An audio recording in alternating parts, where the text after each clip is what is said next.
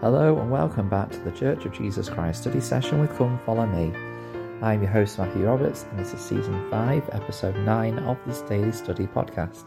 Thank you so much for joining us once again today as we continue with our study of this week's Come Follow Me materials in Matthew chapter 2 and Luke chapter 2, studying in the week of January the 9th to January the 15th. And today we're going to go into looking at the witnesses of this wonderful event of the Saviour's birth. So, again, as I mentioned, we're going to go through this chronologically, so we'll jump about a bit between Luke and Matthew. But in Luke chapter 2, in verse 8, it says, "And there were in the same country shepherds abiding in the field, keeping watch over their flock by night." Now, this fact that the shepherds themselves were keeping watch over their flock by night is an interesting one, apparently.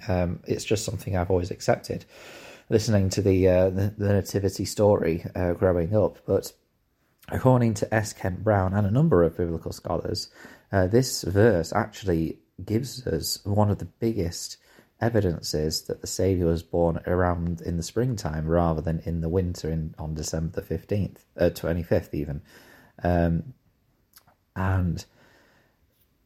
To put what he says in a condensed way, usually an older child or young teenager would stay with the sheep through the night, but the fact that the shepherds themselves and a number of them were watching the flock over the night suggests that they were in the birthing season, the sheep, that is, and so therefore they were keeping an eye on lambs being born, which not only kind of gives us a bit more of an idea of like time-wise when this story happens, but it also gives us an even deeper parallel meaning between that and the Saviour being born, who we often refer to as the Lamb of God.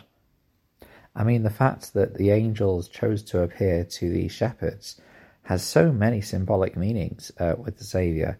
The Saviour, as I just mentioned, like these shepherds are watching for these lambs to be born, and indeed they did find a lamb that was born that night, the Lamb of God, and the significant meaning behind that and what the Saviour would do.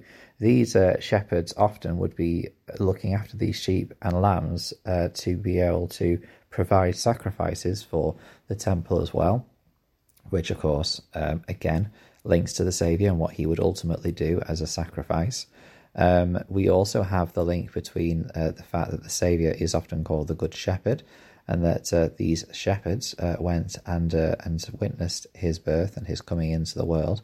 There's just so much there about why shepherds and why is this story recorded as well. What are we trying to get from this? So just a lot of wonderful, deep insights there into just why this is a significant event in the story. And it's just wonderful to consider, really. In verse 10, the angel speaks to them and says, "Fear not, for behold, I bring you good tidings of great joy, which shall be to all people." Which is a wonderful invitation to fear not. We are often told about how faith can replace doubt and fear. And of course, that doesn't mean that if we are doubting or fearing something in our lives that we're doing something wrong. But we can try and seek for faith, and we can try and seek for trust in the Lord to help us through those difficult things.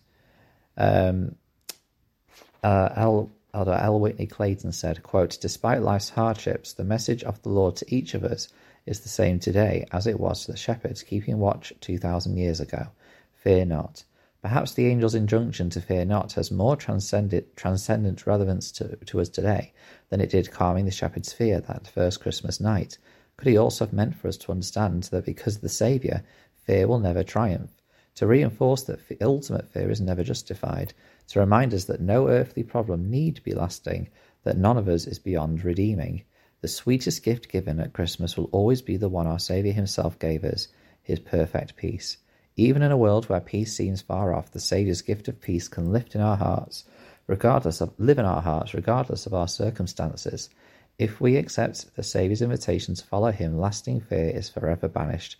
Our future has been secured. Close quote. I love that. That it isn't just fear not because you're seeing a host of angels right now, but It is fear not, because the Saviour has been born, and that he shall bring peace. And actually, that is what the angel says. I think we often straight away think, oh, he's saying fear not because they're terrified that this angel has appeared before them. But that's not what the angel actually says. But he says, fear not, for behold, I bring you good tidings of great joy. So it's suggesting that they need no fear any longer because of these good tidings he's about to give them, which in verse 11 is described as, for unto you is born this day in the city of David a Saviour, which is Christ the Lord. So, the Saviour is the one that should be dispelling the shepherd's fear right now. In verse 12 it says, and this shall be a sign unto you, ye shall find the babe wrapped in swaddling clothes, lying in a manger.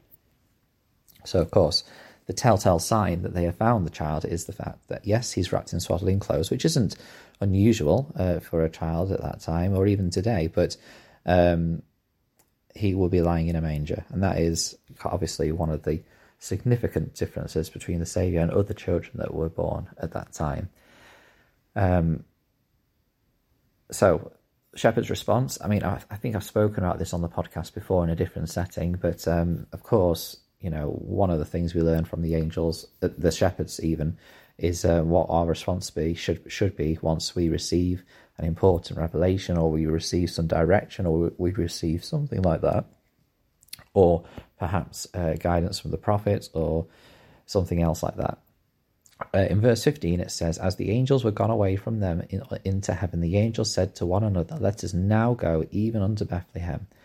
And then in verse 16, and they came with haste and found Mary and Joseph and the babe lying in the manger. And then, after they had seen and bore witness of this birth, we then read that they are diligent, and in verse 17, and when they had seen it, they made known abroad the saying which was told them concerning this child. I think that that is just a great example of dedication, humility, and obedience, I think, to the word of the Lord. And that is a good reminder for us. And in verse 19, I do want to mention this actually. I don't have much to say about it, but this verse has always intrigued me. In verse 19, but Mary kept all these things and pondered them in her heart. So Mary is kind of witnessing all of these things, and she kind of takes not only the miraculous events of the Saviour's birth itself, but then also the fact that these shepherds have come and that they have witnessed and that they bear witness to others, which, by the way, considering the Saviour when he is grown to adulthood comes from supposedly nowhere, from Nazareth, suggests that people didn't really listen to the shepherds as such. Or if they did, they kind of forgot about this experience because it was never really mentioned in the Saviour's adult life. For me, I think that it shows to us that Mary is a reflective and thoughtful individual, which again is a great example for us, that we keep in our hearts the things that we learn from the Lord, and that he can continue to lead and guide us as we stay connected and thoughtful of him. Thank you so much for sharing this time with us today to learn more about the shepherd's experience in witnessing the birth of the Saviour, or this Christ child. We'll continue tomorrow as we go into a bit more with the wise men, and we see some of the messages and things that we learn from their experience. Thank you so much for sharing this time with us today, and until we meet again.